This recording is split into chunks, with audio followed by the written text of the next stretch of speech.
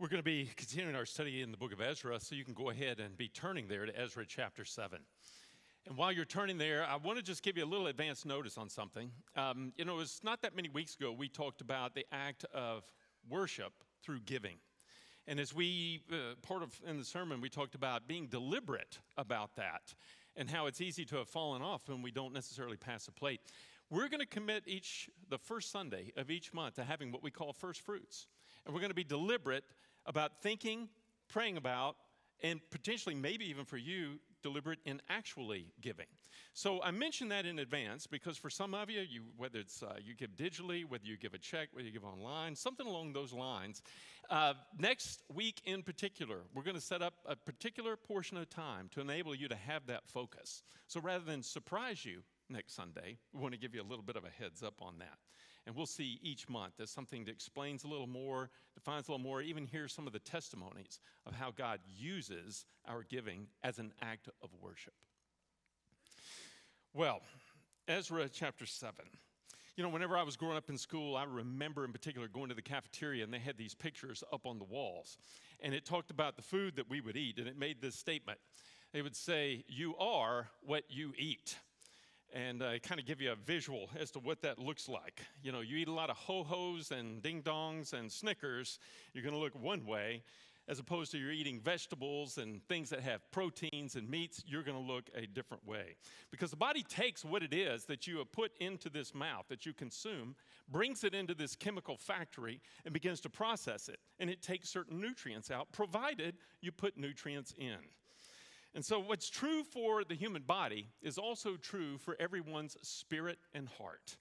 There is a consumption that each one of us has to have. We're consuming certain things to infect our hearts and our minds, meant to feed us, and things that we want to take this life and we want to invest them in. And I don't want to just invest my life into just anything. I want to invest my life in the things that are going to be eternal, that are going to outlive me. Today, we're going to look at a man who understood this. This is how he lived. So again, Ezra chapter 7. Ezra's book is going to do something. He covers two specific time periods. And we've already looked at the first one. It's the first 6 chapters within the book. And it's there we saw a gentleman, his name was Zerubbabel. And Zerubbabel came along with about 50,000 Jews when King Cyrus, where the Jews had been exiled up in Babylon, King Cyrus gave this decree and said, y'all can go home now. 50,000 went with Zerubbabel in about the year 457 BC.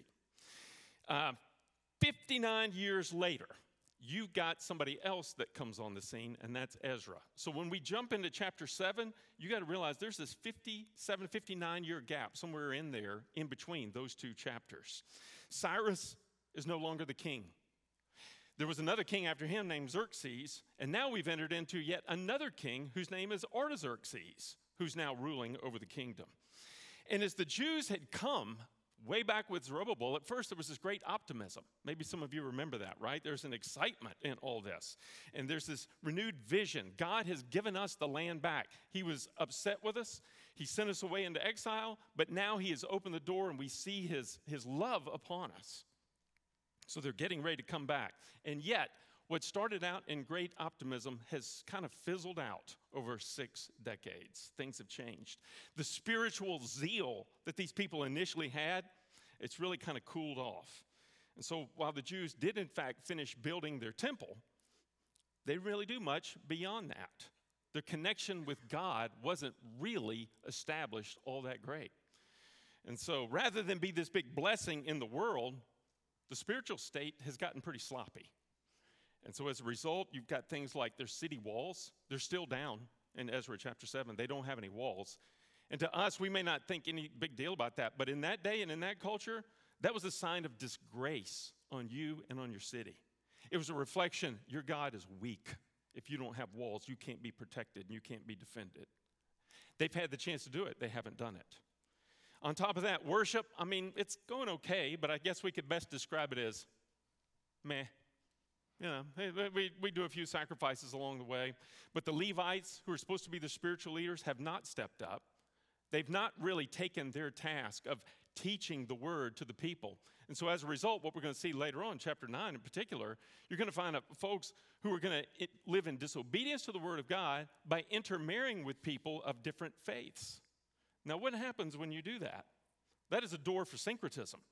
It's okay if you marry Sally who's worshiping an idol and you're saying, I'm going to worship the Lord. Before long, you're going to be like Solomon. Your heart will be turned and start to worship these other gods. And that's what put him into exile to begin with.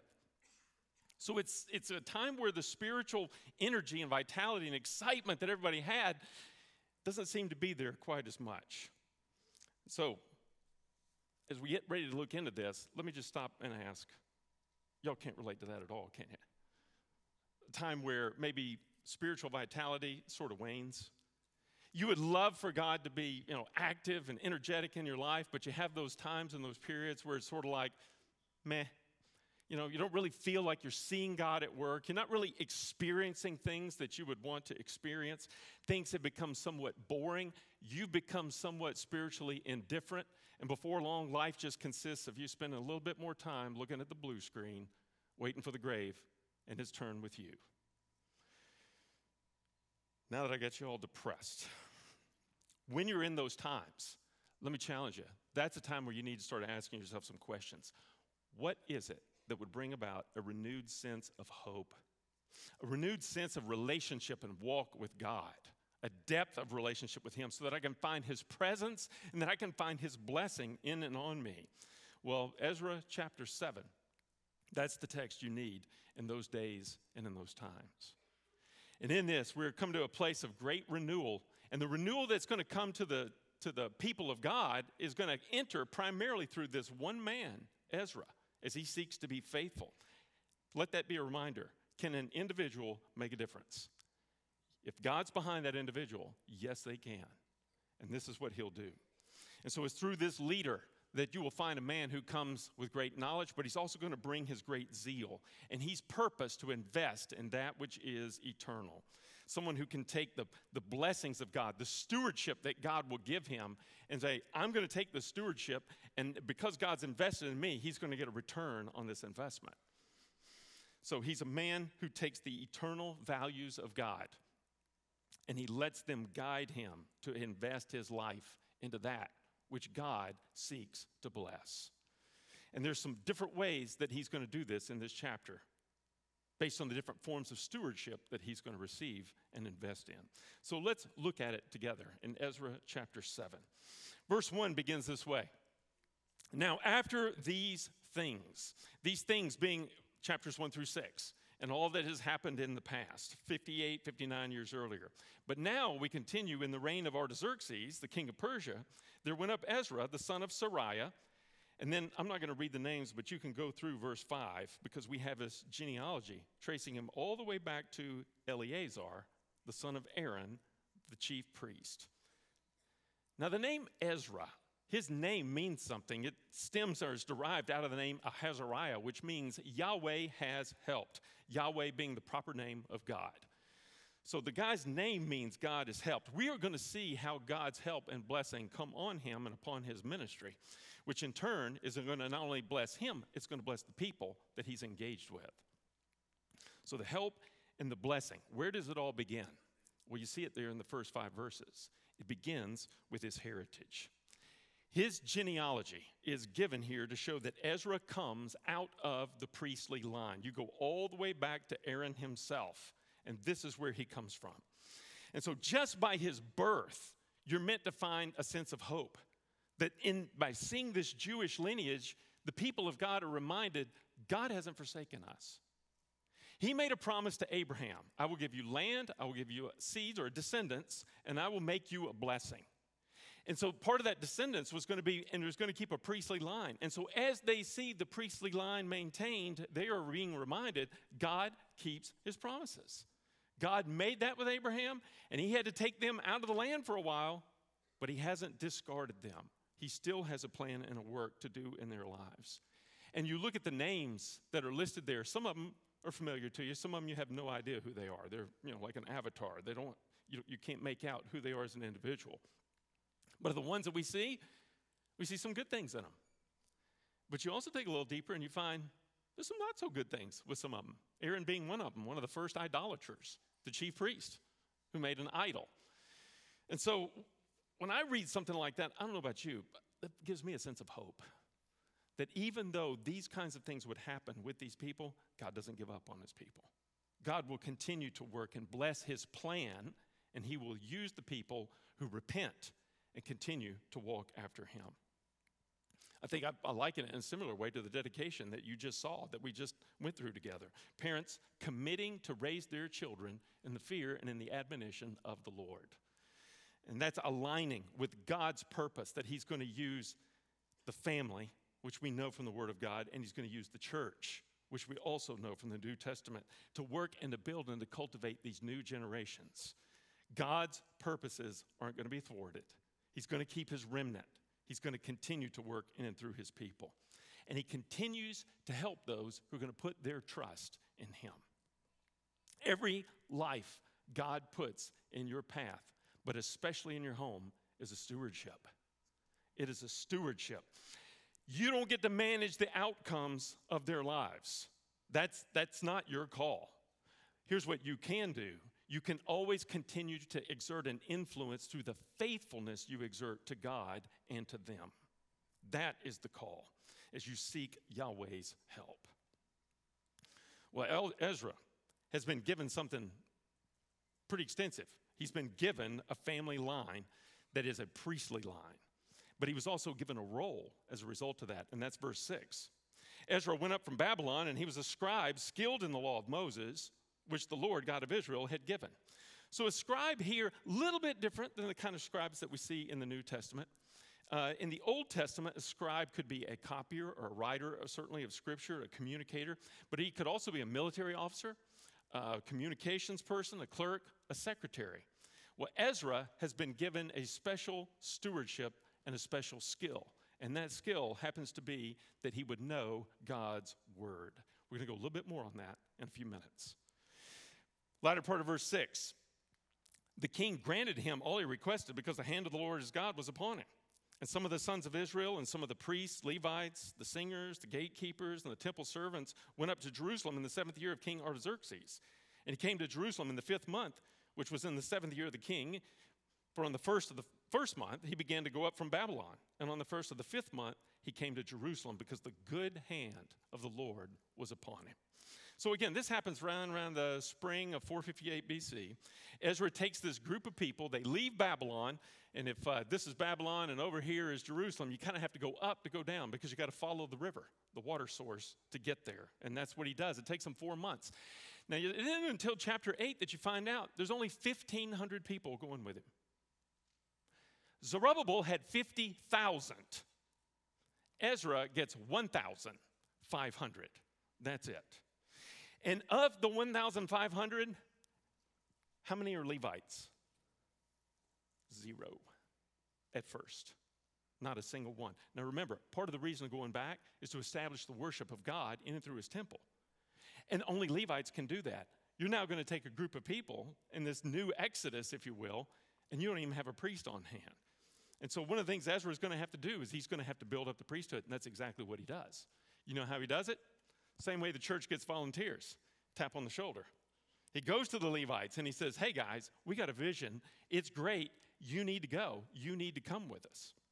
And I've wondered, and the scripture doesn't necessarily tell us this, why wouldn't they be part of the first team to get up and go? Why wouldn't they do that? I personally can't help but think that there's a couple of reasons. Safety. You're in Babylon. Everything's predictable. You know what to expect. There's safety there. And you're established. Things are here. You don't have to take any risks. The problem in that is that's not what God called them to do. While they were exiles, God called them to live in the land and make it better. But when the exile was ended, they were meant to fulfill the Abrahamic covenant. Go back into the land, go back and populate it, be the blessing I've called you to be, and get back into the sense of worship. And these haven't done it.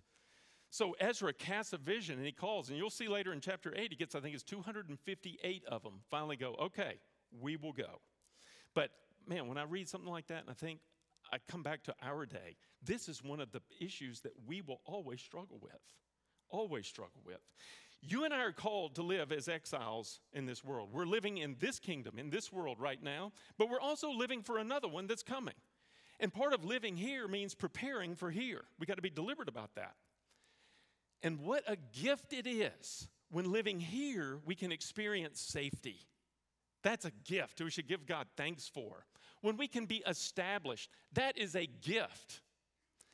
There is a hazard that can come with that gift. We forget the other kingdom. Our zeal for that kingdom cools off. And as a result of cooling off, our lives become now about preserving our safety and preserving what we've established, and that becomes what we live for. And every single one of us is guilty of doing it. I'll be the first in line. And this is our reminder. No, God has called us to live for something higher. Ezra was remembering what was eternal. He was about it. He was deliberate. His plan, God's plan and purposes were that which were going to move him to action. And so he, along with these 1,500 others, would go and arrive. And then verse 10 shows us part of the reasons and the ways that God was with him. It says, Ezra set his heart to study the law of the Lord and to practice it, and to teach his statutes and ordinances in Israel. I love that. Ezra is this incredible man of resolve regarding the Word of God. And through the Word of God, we see three things in particular that he does that God will use to transform the nation. Here's the first one. He studies God's Word. He studies it. God blesses the study of his Word. Do not forget that. There is a blessing that comes with that. Because remember, in this life, you've only got two things that are eternal. The Word of God and the souls of men. And that's it. Everything else will burn and be destroyed. That's all we have. That is eternal, at least. And he's going to spend time in the Word for the express purpose, as we'll see, of putting that Word in his life as well as in the lives of others. Psalm 1:1-2 says, how blessed is the man whose delight is in the law of the Lord, and in his law he meditates day and night. That word meditate, very interesting. It's pronounced Hagah. Now, think about that. When you meditate, what goes through your mind? You think quiet, peace, right? So thoughts can just kind of fill my mind. That's not what this word means. The word meditate means to mutter, to coo, to growl. The word is an onomatopoeia. Remember that from your grammar classes? That's a word that's meaning is the same as what its sound is. A bee will buzz. The word buzz is an onomatopoeia because that's the sound the bee makes. Well, if you're going to meditate, you hagah, which means this. You're reading it softly to yourself, and it sounds like this when someone walks by. Hagah, hagah, hagah, hagah, hagah. You're saying the word. It's going in through here, your eyes. It's coming out your mouth to then go back into your own ears. That's the idea here, that you're putting time into it, and really, you're not just speed reading your way through it. You're meant to capture what is being said. And this is what this guy does. He meditates, he studies. And he's going to consume that which God has says is true and is right and is authoritative for his life and everybody else's. So Ezra is a man who reads and who studies, who wants to know and understand. He is deliberate to understand it, as we'll see in a minute, so that he can be changed, and others can too. I got to stop right here and ask you, when you are reading the Bible, do you read to understand? We as a church, we're going through a Bible reading plan right now. A lot of you have joined us. If you haven't, feel free to join us now. Just go on the app, look under the block that says read, tap on it. We got a 2-year reading plan. Feel free to partner with us. If you've fallen behind, just skip to the present. Don't let that bring you down. Come on and join us. But here's one of the problems. A lot of times we read, but people don't understand. And let's be honest, sometimes the Bible is hard to understand. Can I get an amen? Yeah. It is hard at times. It makes me think in the book of Acts. Philip walks up to the Ethiopian eunuch. What are you reading? I'm reading Isaiah. What does it say? I don't know. I don't understand it. How can I unless someone helps me? Well, part of being helped is you studying, going to sources, looking at the Bible as a whole, going to others. But you have to do the work. Note that word, the work of study. You got to read that Bible in its context. You got to read it in its time, in its place in culture, in its place within the Bible as a whole so you can get it. Asking yourself, is this history? Is this poetry? You read a little differently, don't you? Depending on what category it fits. Is this describing something? Or is this prescribing an action that I need to do? What is it doing to me? And what is it calling and asking of me? And it can be very confusing at times. We're going through the book of Job right now in our Bible reading. And when you read Job's friends, sometimes you read and you go, that sounds right. But people keep telling me that they're wrong. So is it right or is it wrong? And the answer is yes. There are some parts that they say that are true. And then there are other parts that have assumptions that are false. And you have to do the work of asking the right questions. Mortimer Adler, in his excellent book entitled How to Read a Book, said that reading is sort of like two people playing catch. And the author has a ball, and the author is throwing it to you. And your job is to catch it. Only it isn't a ball, it's ideas. The author is sending you ideas, and you're meant to catch it. And if you don't catch it, then you have to go back over it until you do catch it. But he says, but here's where we fail. We fail to remember that our job is to throw the ball back. We take the idea and present it back to the author. Well, how am I going to do that? I mean, there's pages in a book. He's not going to answer my question. Well, as you continue to read, you start to find out, is he answering the question? That's how you're going to wrestle with a text. You've got to learn how to ask questions so that you understand. And when it comes to your Bible, let me tell you something. You're not alone, all right? We have an embarrassment of riches out there that you can access. So many of them free, some of them you have to purchase, but an embarrassment of riches. I got a few that I just present to you right here. One of the websites I can recommend to you is a place called Bible.org. Tons of information about the passages of Scripture. Then there's soniclight.com. You go there, and that is one of my seminary professors. His name was Tom Constable. He spent 30 plus years taking and amalgamating all these different commentaries on passages of Scripture and then presenting that in a consolidated form, and it's free.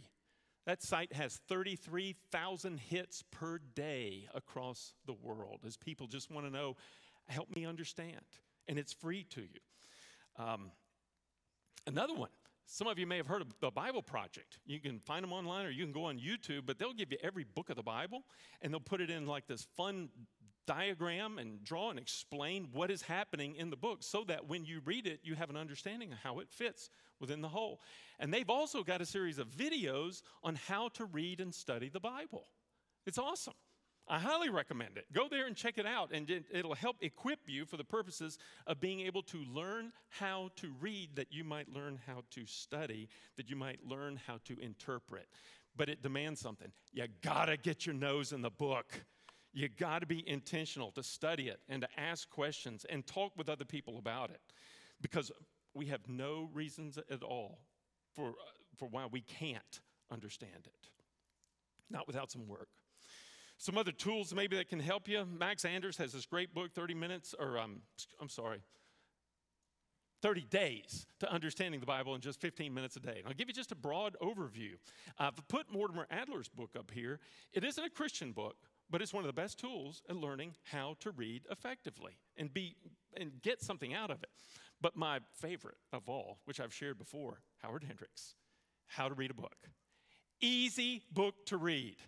If you take one chapter a week, and a chapter is only about 4 to 6 pages, one chapter a week, and you read that through and do the exercises for a year, you will know more about Bible study than 98% of the other Christians that are out there. It's a very effective tool. But you, like Ezra, have to set your heart on it. You got to decide that you're going to study it. And I'll just remind you, if the Word of God's eternal, that's not a waste. Not one bit. I hope, ladies and gentlemen, you never recover from the proposition that God has purposed to speak by putting His words in letters in a language that you and I can understand, and that He has handed it over and delivered it to us so that we can hear directly from Him, His heart to us, what He thinks, what we need to know in this world, everything that is essential. I hope you never take that for granted. and that we continue to hold on to it, to study and to learn. Now, there's a lot of you say, Jack, that's great. I'd love to. I ain't got a lot of time, though. It's hard for me to get around to this. Can I gently, maybe not gently, push back on this? I want you to do me a favor. Get out your phone. That's all right. Go ahead and get your phones out. Little exercise. If you got an Android, here's what I want you to do. I think this is going to be right. I want you to power it up. I want you to go to settings.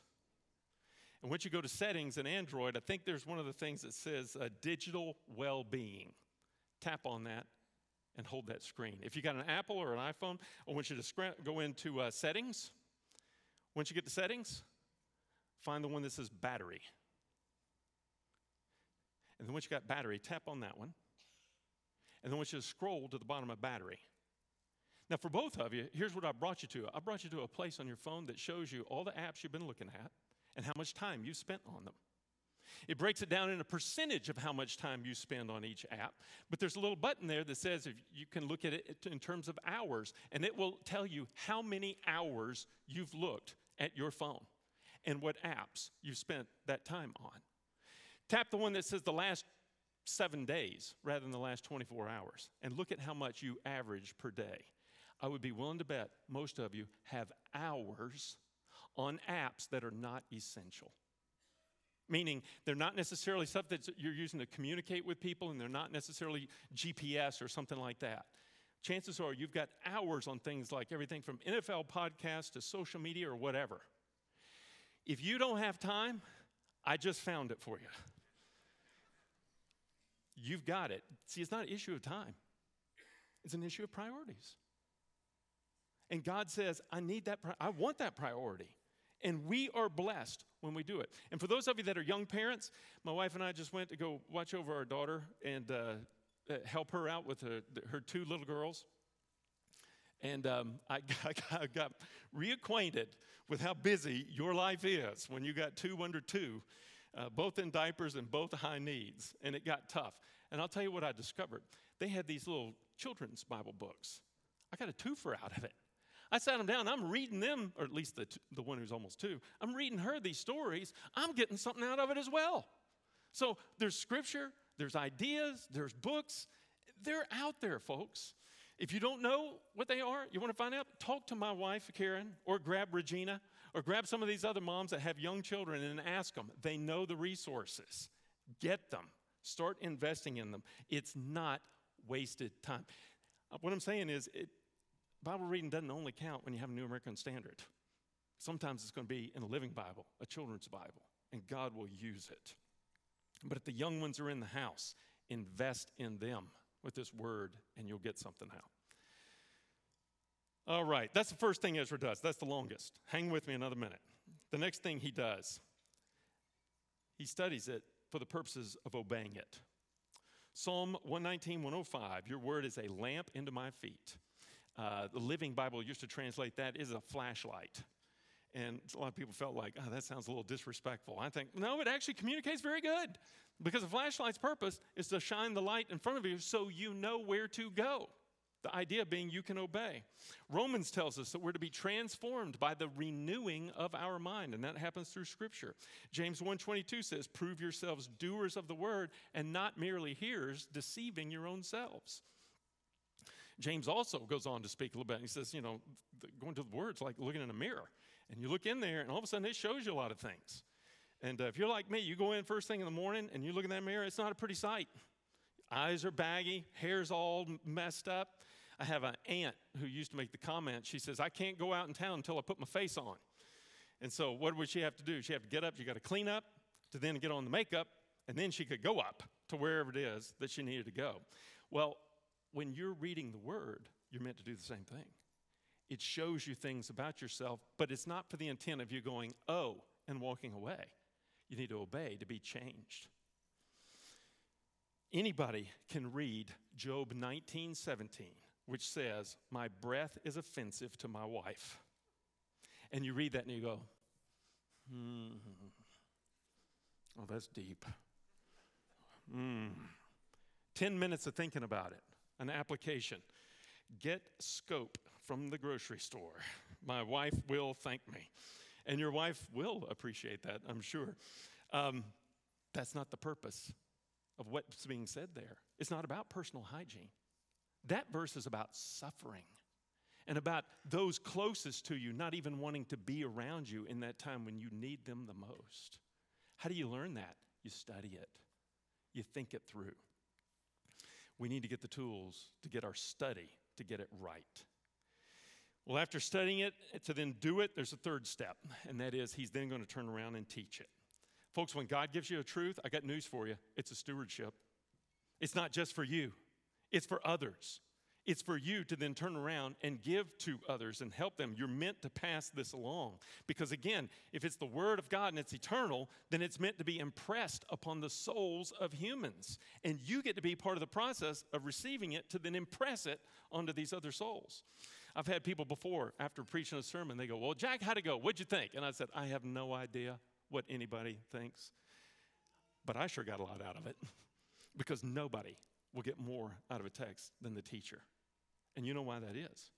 Because the teacher has to be able to explain it.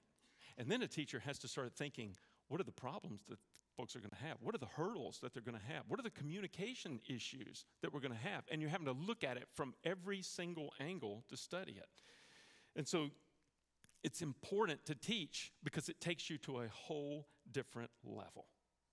Now, some of you go, Jack, James has a verse. He says something like, let not many of you become teachers.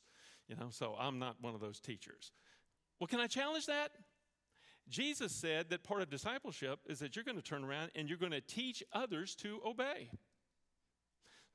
So which is it? I don't think James is saying you can't teach. He's saying be sober. Take it serious. Learn it. Because what you're going to pass on is going to affect other people, and let it be in accordance with truth. In many ways, life is a lot of times, it's a lot like a minefield, isn't it? You're walking along, and then all of a sudden, someone gets blown up here and blown up there. But what God has done is taken this little minesweeper and gone throughout the world, and he's marked it. That's a hazard. Don't go there. This is a path. That's clear. Let's stay clear of this. And because you have the Word, you get to navigate through that and not only just survive, but thrive. That's what he wants. So as you get these truths, teach them. I don't mean you got to take a Ridge class downstairs. For some of you, it's going to be in your home. Sit down with the people around you and teach them. Y'all eat supper at night? Oh, I hope you do. Please do. Eat supper together at night. That's one of your best times you've got to sit down as a family and talk about life, but you can bring the Word to bear. You can talk about how you're applying it, how you're struggling with it, and it goes back and forth. And that's what you're meant to do as you live it, to then pass it on and struggle with it together.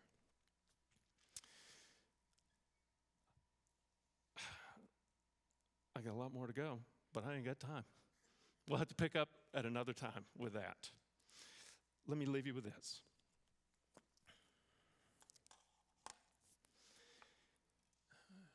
If the Word of God is, in fact, eternal, don't forsake it. And if I'm the devil, here's what I'm going to do. I know it has a power. And I know that if you get that power, God is going to use you in mighty ways. So here's all I'm going to do. I'm just going to distract you. Get you to where you don't look into it all that much. And when you do, you just kind of tip your hat to it and walk away. And I'm going to show you these other shiny things that are razzle-dazzle, that are more exciting, at least in the moment, and pull you away that way.